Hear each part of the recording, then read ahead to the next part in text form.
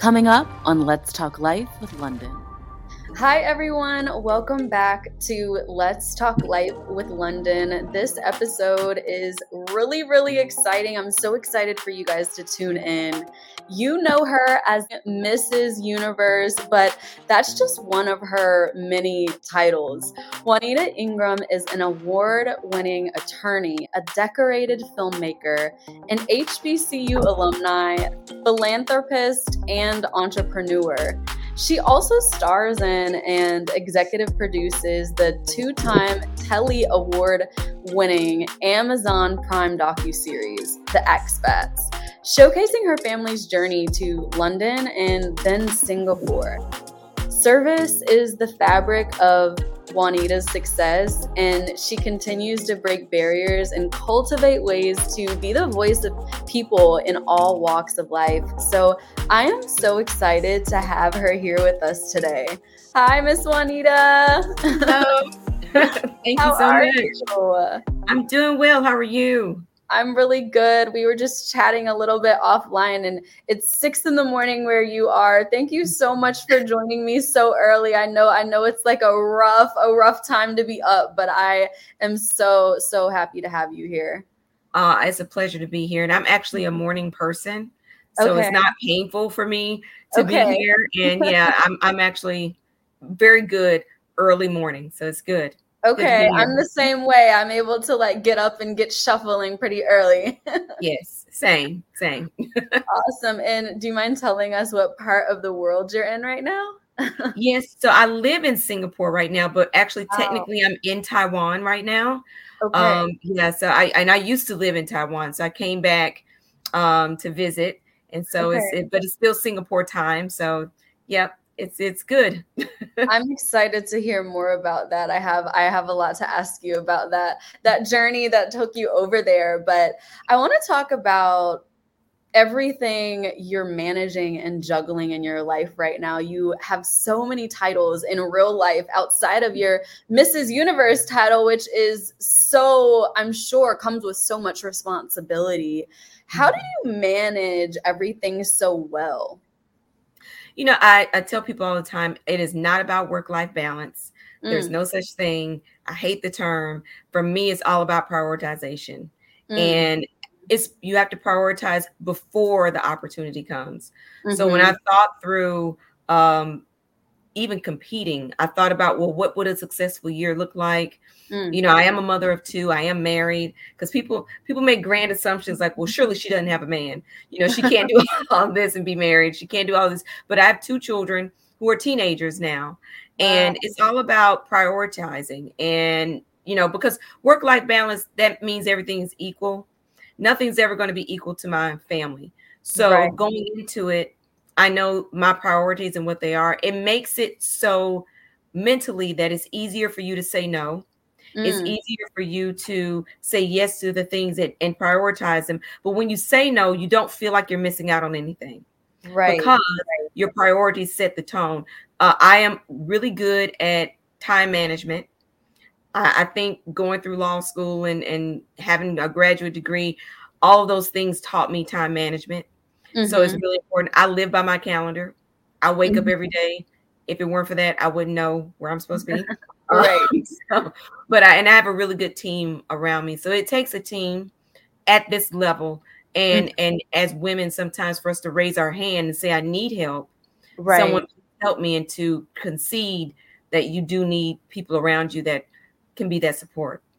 Yeah, no, you're completely right. And I guess just so we have an idea of even just starting with those priorities, like you mentioned, for you, given everything that you do, what are some of those top priorities that then everything else trickles out under? Obviously, my family is always first. My role as a wife, as a mother, and even more so as a mom right now, because my kids are teenagers. My daughter just turned 15. My son is 13. I literally have two teenagers, and their life is my priority right now, because they live in such a different world in this time than what I came up in. And I think that they need a lot of presence and support. Second to that, you know, dress for success. is a huge priority for me. It even shapes how my year is as Mrs. Universe. So there are times when I have opportunities to do other things and I have to say no. I've said no to things before that Dress for Success came first. So albeit, it may have been a red carpet event or it may have been something fun, but the opportunity for Dress for Success takes precedence over that. Sure. Even more so, even with the show. I mean, the streaming proceeds from the show go to Dress for Success. So it sort of curtails and sets things up in a way that allows everything to funnel and channel that supports what is really the driving ethos of my life, which is empowering women. So it all aligns because I usually select things that align with that sort of life mission. And it makes it easy to say yes and no. And that's working for you. It's working for you. A lot of people, I think, are almost scared to take those steps of saying no. But no can be easy, right? No can be as simple as that. And it's nice, right? No can be nice, Absolutely. It's powerful. And I think it's a misnomer sometimes in life that, we assume or we feel like I'm missing out. If someone asked me what I would say to my 18-year-old self, and I would be adamant that this idea and concept that you are going to miss out on something is a lie. 10 years ago, almost 11 years now, because I'm almost at the end of my reign. Now I only have 3 months left. The year went by so fast. It did. But 10 years ago, I went to Mrs. Universe and I didn't win. I won the online vote. It was 1.4 million people. I still have the video. 1.4 million people voted, and I won People's Choice out of a million something votes. But then they didn't even call me to the top 15. And in that moment, I thought to myself, "Oh my gosh, my pageant career is over. I've lost out." But then 10 years later, and I go into that in this new documentary that I'm working on as to why that all played out the way that it did, because people don't know sometimes too that pageantry is a business and you have different owners. Had I won 10 years ago under a different system, under a different owner, it would have been horrible. But waiting 10 years later, you would think that, oh my gosh, that's a long time to wait. My year is absolutely perfect. My directors are the most amazing people. I've had the most amazing year, and I would not have had this year had I won 10 years ago. So even in the delays, even what seems like in the denials, I've lived long enough through too many things. I've had the most beautiful experience this year, and that would not have happened 10 years ago.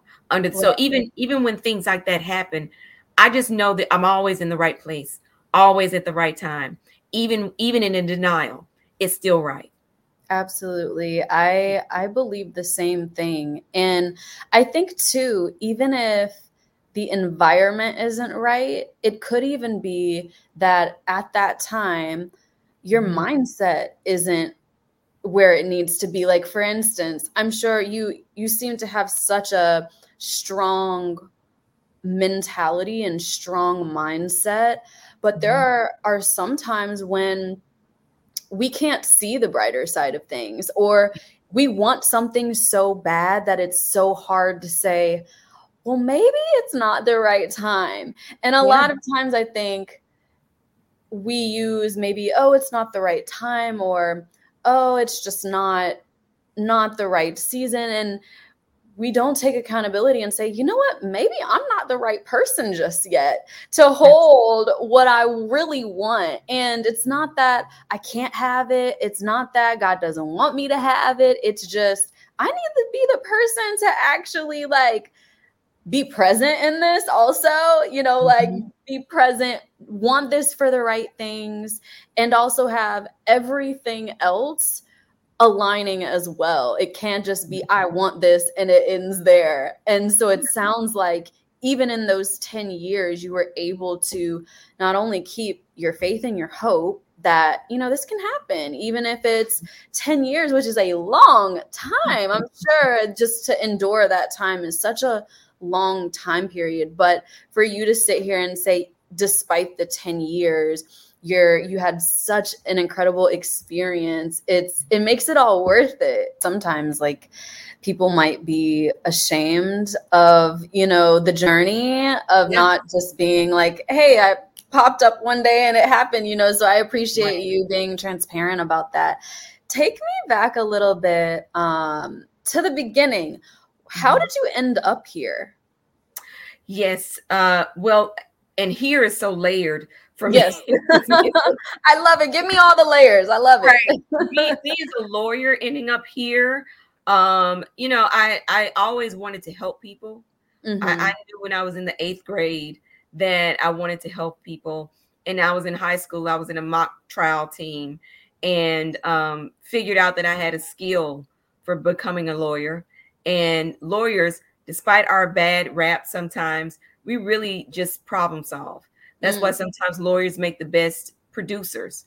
There's a whole society of us, Black Entertainment Sports Law Association, I had to remember the mnemonic. But we're really a bunch of lawyers turned producers, turned filmmakers, because there's that creative side. I started out in theater when I was 9.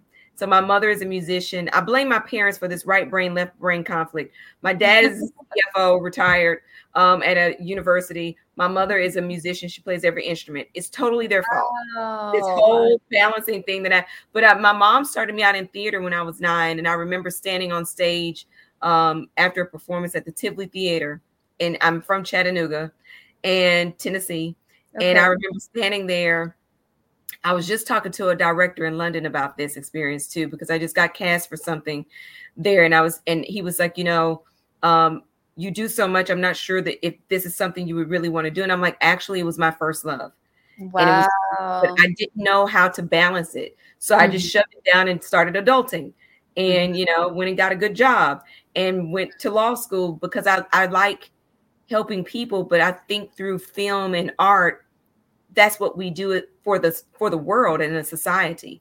Art has always been a catalyst of the ability to deal with issues and subject matters that the world is not ready to deal with. And as an advocate, as a lawyer, I always wanted to be the person representing people that didn't have a voice or that needed my assistance or my help. So I did all of that for quite some time. I got married, started having kids. But the first time I left America was my honeymoon. And I told my husband, I'm like, I've been praying and I really feel like God is going to give us this international life. I think our honeymoon should be out of the country. And everybody at the time was like, oh, go to Florida, go to Punta Cana. And I'm like, I don't think we need to leave the U.S. territory. So we did that. And then my husband's job promotion is what drew us to London. Okay. And I quit my job at the time and stopped practicing law in the traditional way. And that's what really allowed me to segue more into the arts. And that was just, everything is about seasons and being in the right season. And I gave myself permission to explore the other sides of me because I had to. It's either that or have an identity crisis. Because so oftentimes I've been Juanita the attorney for so long, but who else? I'm not what I do. So who are you? So I had that journey. And then after that, the rest is kind of history. I started out in pageantry. As a lawyer, I had the opportunity to go and speak to like youth groups. Okay. And one day, I enjoyed telling young girls like, oh, make good decisions and, focus on your career and your character. I went back to my office. I was practicing law at the time. I went back to my office and you got to be careful what you pray for. And I was like, God, use me. Last words. Like, how can I do more of this? And I didn't know anything about Mrs. pageants. I think Miss and Teen is very popular, but there's a Mrs. title for every pageant system. And I had no idea. And I heard pageantry whispered and I'm like, I'm not doing that. I am not getting up, letting somebody judge me. And I already know I clean up well. I know I'm cute. I don't need anybody to do all of that. I'm like, I'm not doing that. And it was a humbling factor to it. Like if the words coming out of my mouth mean more because I have on a crown and a rhinestone encrusted sash for the sake of empowering young girls to know that intelligence is beautiful, that their character is beautiful, that internally what wins the crown is intelligence and wisdom, and all of that is what matters. And also, I'll be totally transparent, for the sake of my Blackness, setting a standard of aesthetics. And if I can do that for other young girls that don't, because we still don't see ourselves, Right. if then I say yes. And I was like, okay, fine. And I won my first Mrs. pageant in 2007, and I just kept going. So that's the long-winded answer of all the layers of me and how I got to this point. Was just making the decision to sort of rise above the mediocrity of life, and to believe that I can feed all of the different avenues and aspects and lanes in my life in the right season. So absolutely. That's so inspiring. And I'm, again, so glad that you shared how you got to this point. I want to ask you too, you touched on how you pulled from a space and you allowed yourself to explore other creative areas, creative industries. Where did you pull from inside of you or in your mental that allowed you to say, I can be multifaceted. I can do anything I put my mind to, and not just be one dimensional or, in one lane and only stay there. Where did you pull from to, I guess, talk yourself into that? I invested in a life coach. Okay. Because in the beginning, I tell people that all the time, it's so important for us to do that, because sometimes it's hard to navigate that by yourself. It's hard to navigate change. Right. It's hard to navigate the change in seasons in your life. I had a lot of narratives coming at me from various groups and various people. Everyone from legal colleagues who thought I was crazy to quit that good job that I had, even just to follow my husband and say yes. And knowing that in the bigger picture for my family, that it was better for us. And that also that there was something that I already knew was there for me, because I'm the one that I had the feeling that was going to happen. My life coach helped me to see the theme of my life. Wow. And that the theme of my life was bigger than any one act that I ever did. I had people that accused me of being flighty. Oh, since when did you start doing pageants? When I started writing books. Oh, so now you're an author. It seemed like to them that I was like all over the place. But when I met with the life coach and she helped me to really get the mission statement of my life in that moment for who I am, for what I am, and being bigger and beyond, because some of us are born with 5 lanes and we only drive in one because we're too afraid to cross over to the lane, because other people have 2 lanes or 3 lanes and they project. They project their limitations. Some of them have 5 lanes and they choose not to drive in them. So they will project to you the restrictions that they put on themselves, the regret that they felt about themselves. And that is a very hard narrative, especially if you're like A-type personality, high achieving the way I was always, to clarify, I'm not what I do, because I'd always just been Juanita the attorney, but who am I really? Right. And the theme and the ethos that was running through the thread of everything that I'd ever chosen was empowering women. You are a really great example of showing that you can have one purpose, but there's so many different avenues that can manifest, and so many different avenues that you can use your purpose in, and it can all be still very connected. Yes. Absolutely. I'm really excited also for you to tell us more about your production company. I've seen you doing so many amazing things. You're getting nominations. You guys are doing series. Tell me more about what you have going on. Yes, Purpose Production it's actually a nonprofit production company. It's a 501c3.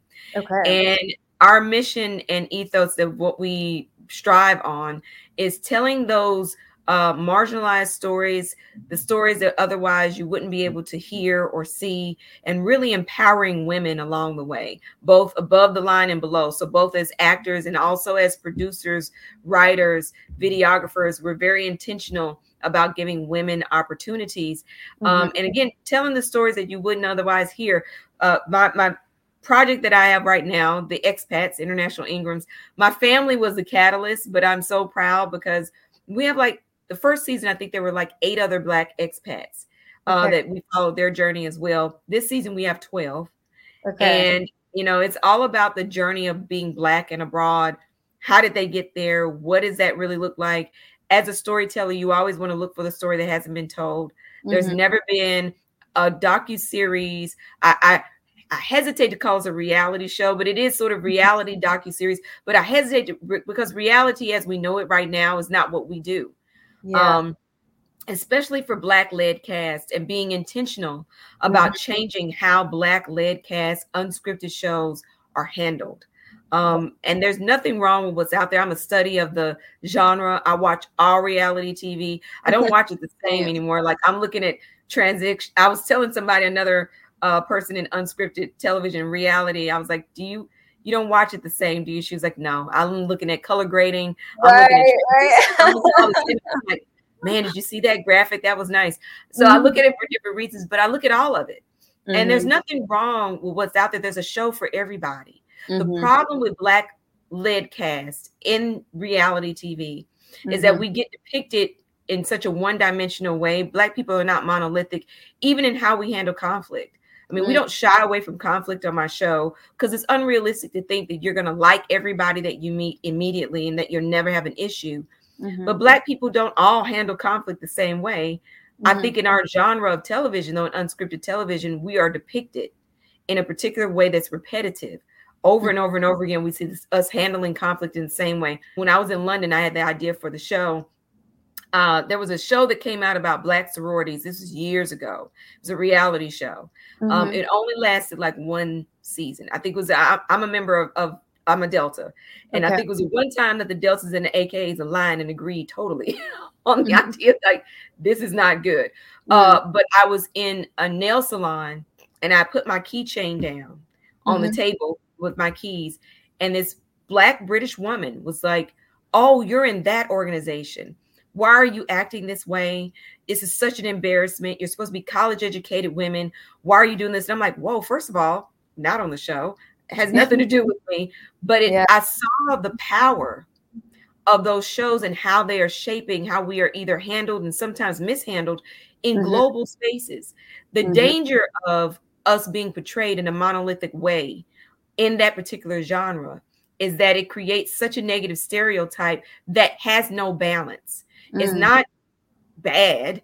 Do we flip tables sometimes? I mean, I got cousins, hey, things happen. It's not like it doesn't happen. There's nothing wrong with anything that's out there. The problem is balance. And with other ethnic groups, you've got Honey Boo Boo, you've got Duck Dynasty, you've got Chrisley Knows Best, you've got an array of different aspects of different ways that they are depicted. Chrisley, even though Todd Chrisley has had his issues, it was still my favorite show. I wanted to hang out with the grandmother. I think that they're hilarious. There's a show about a white guy doing nothing. He's not doing anything. And I absolutely loved it. Why can't we be normalized and our normality of doing life be normalized for us and depicted? So I took that on as part of the show, is just reshaping how we see Black-led cast depicted, how we see conflict depicted in a very honest and authentic way that gives a little bit of diversity. And again, nothing wrong with what's out there, but we deserve diversity as well. And what do you think the future of what you're mentioning looks like to change the trajectory of this dynamic of depicting these stereotypes or not showing us in a light where people are seeing the layers and the dimensions? What do you think a solution looks like in 3D? I think it looks like our show. I think it looks like people being bold enough to and creative enough, because also to a certain extent it's kind of lazy producing to continue to do the same thing over and over and over again. It doesn't take any creativity. It doesn't take any, okay, we understand, and I was in the space where, as an entertainment lawyer, I had clients in this reality space. And these pre-production meetings where they're like, okay, who's going to fight with who? Well, how can you predict that? And these people haven't even met. I mean, it's manufactured, most of it. It's not honest. It's not real. So I think if we hold people accountable to say, you know what, kind of tired of seeing the same old thing. We really want diversity. We really want to support these type of shows. One, this type of show needs support if you want to see more of it and of us in these different scenarios. Black children living abroad, Black families, positive content. And not that the other content isn't positive, but just in the variety, I think it looks like our show. Well, tell us where we can watch the X-Facts. Yes, so we are on Amazon Prime, US and UK. We are also on Tubi. And then eventually, if you are in another part of the world, eventually we will be, I have my own streaming platform, Purpose Streaming. And eventually so right now we're on the ballot, nomination ballot for the Emmys. After that experience, after that's all done, I will put it on our own streaming platform so that people all over the world can see it. Because right now, if you're in the US or UK, you can go to Amazon Prime and see it. But Tubi's not even in Asia. It's not in the UK. So it's limited geographically. But if you're in the US or UK, go to Amazon Prime and it's there. Awesome. Well, Miss Juanita, thank you so much for this chat. Congratulations on everything that is happening out of you walking in your purpose and being fearless and so dynamic. And I am so inspired by you, your work, and everything that you're doing. And I really appreciate you joining me on my platform. I appreciate you creating this platform so that people like myself can come and share. So thank you for all that you're doing in this space. I really appreciate it. So thank you. And thank you for having me. Absolutely. And come back anytime. Thank you so much, everyone, for watching this episode of Let's Talk Life. Make sure you stream the X-Facts and also support, follow, like, subscribe to Juanita Ingram's social media channels. I will link them all in the description below. Until next time.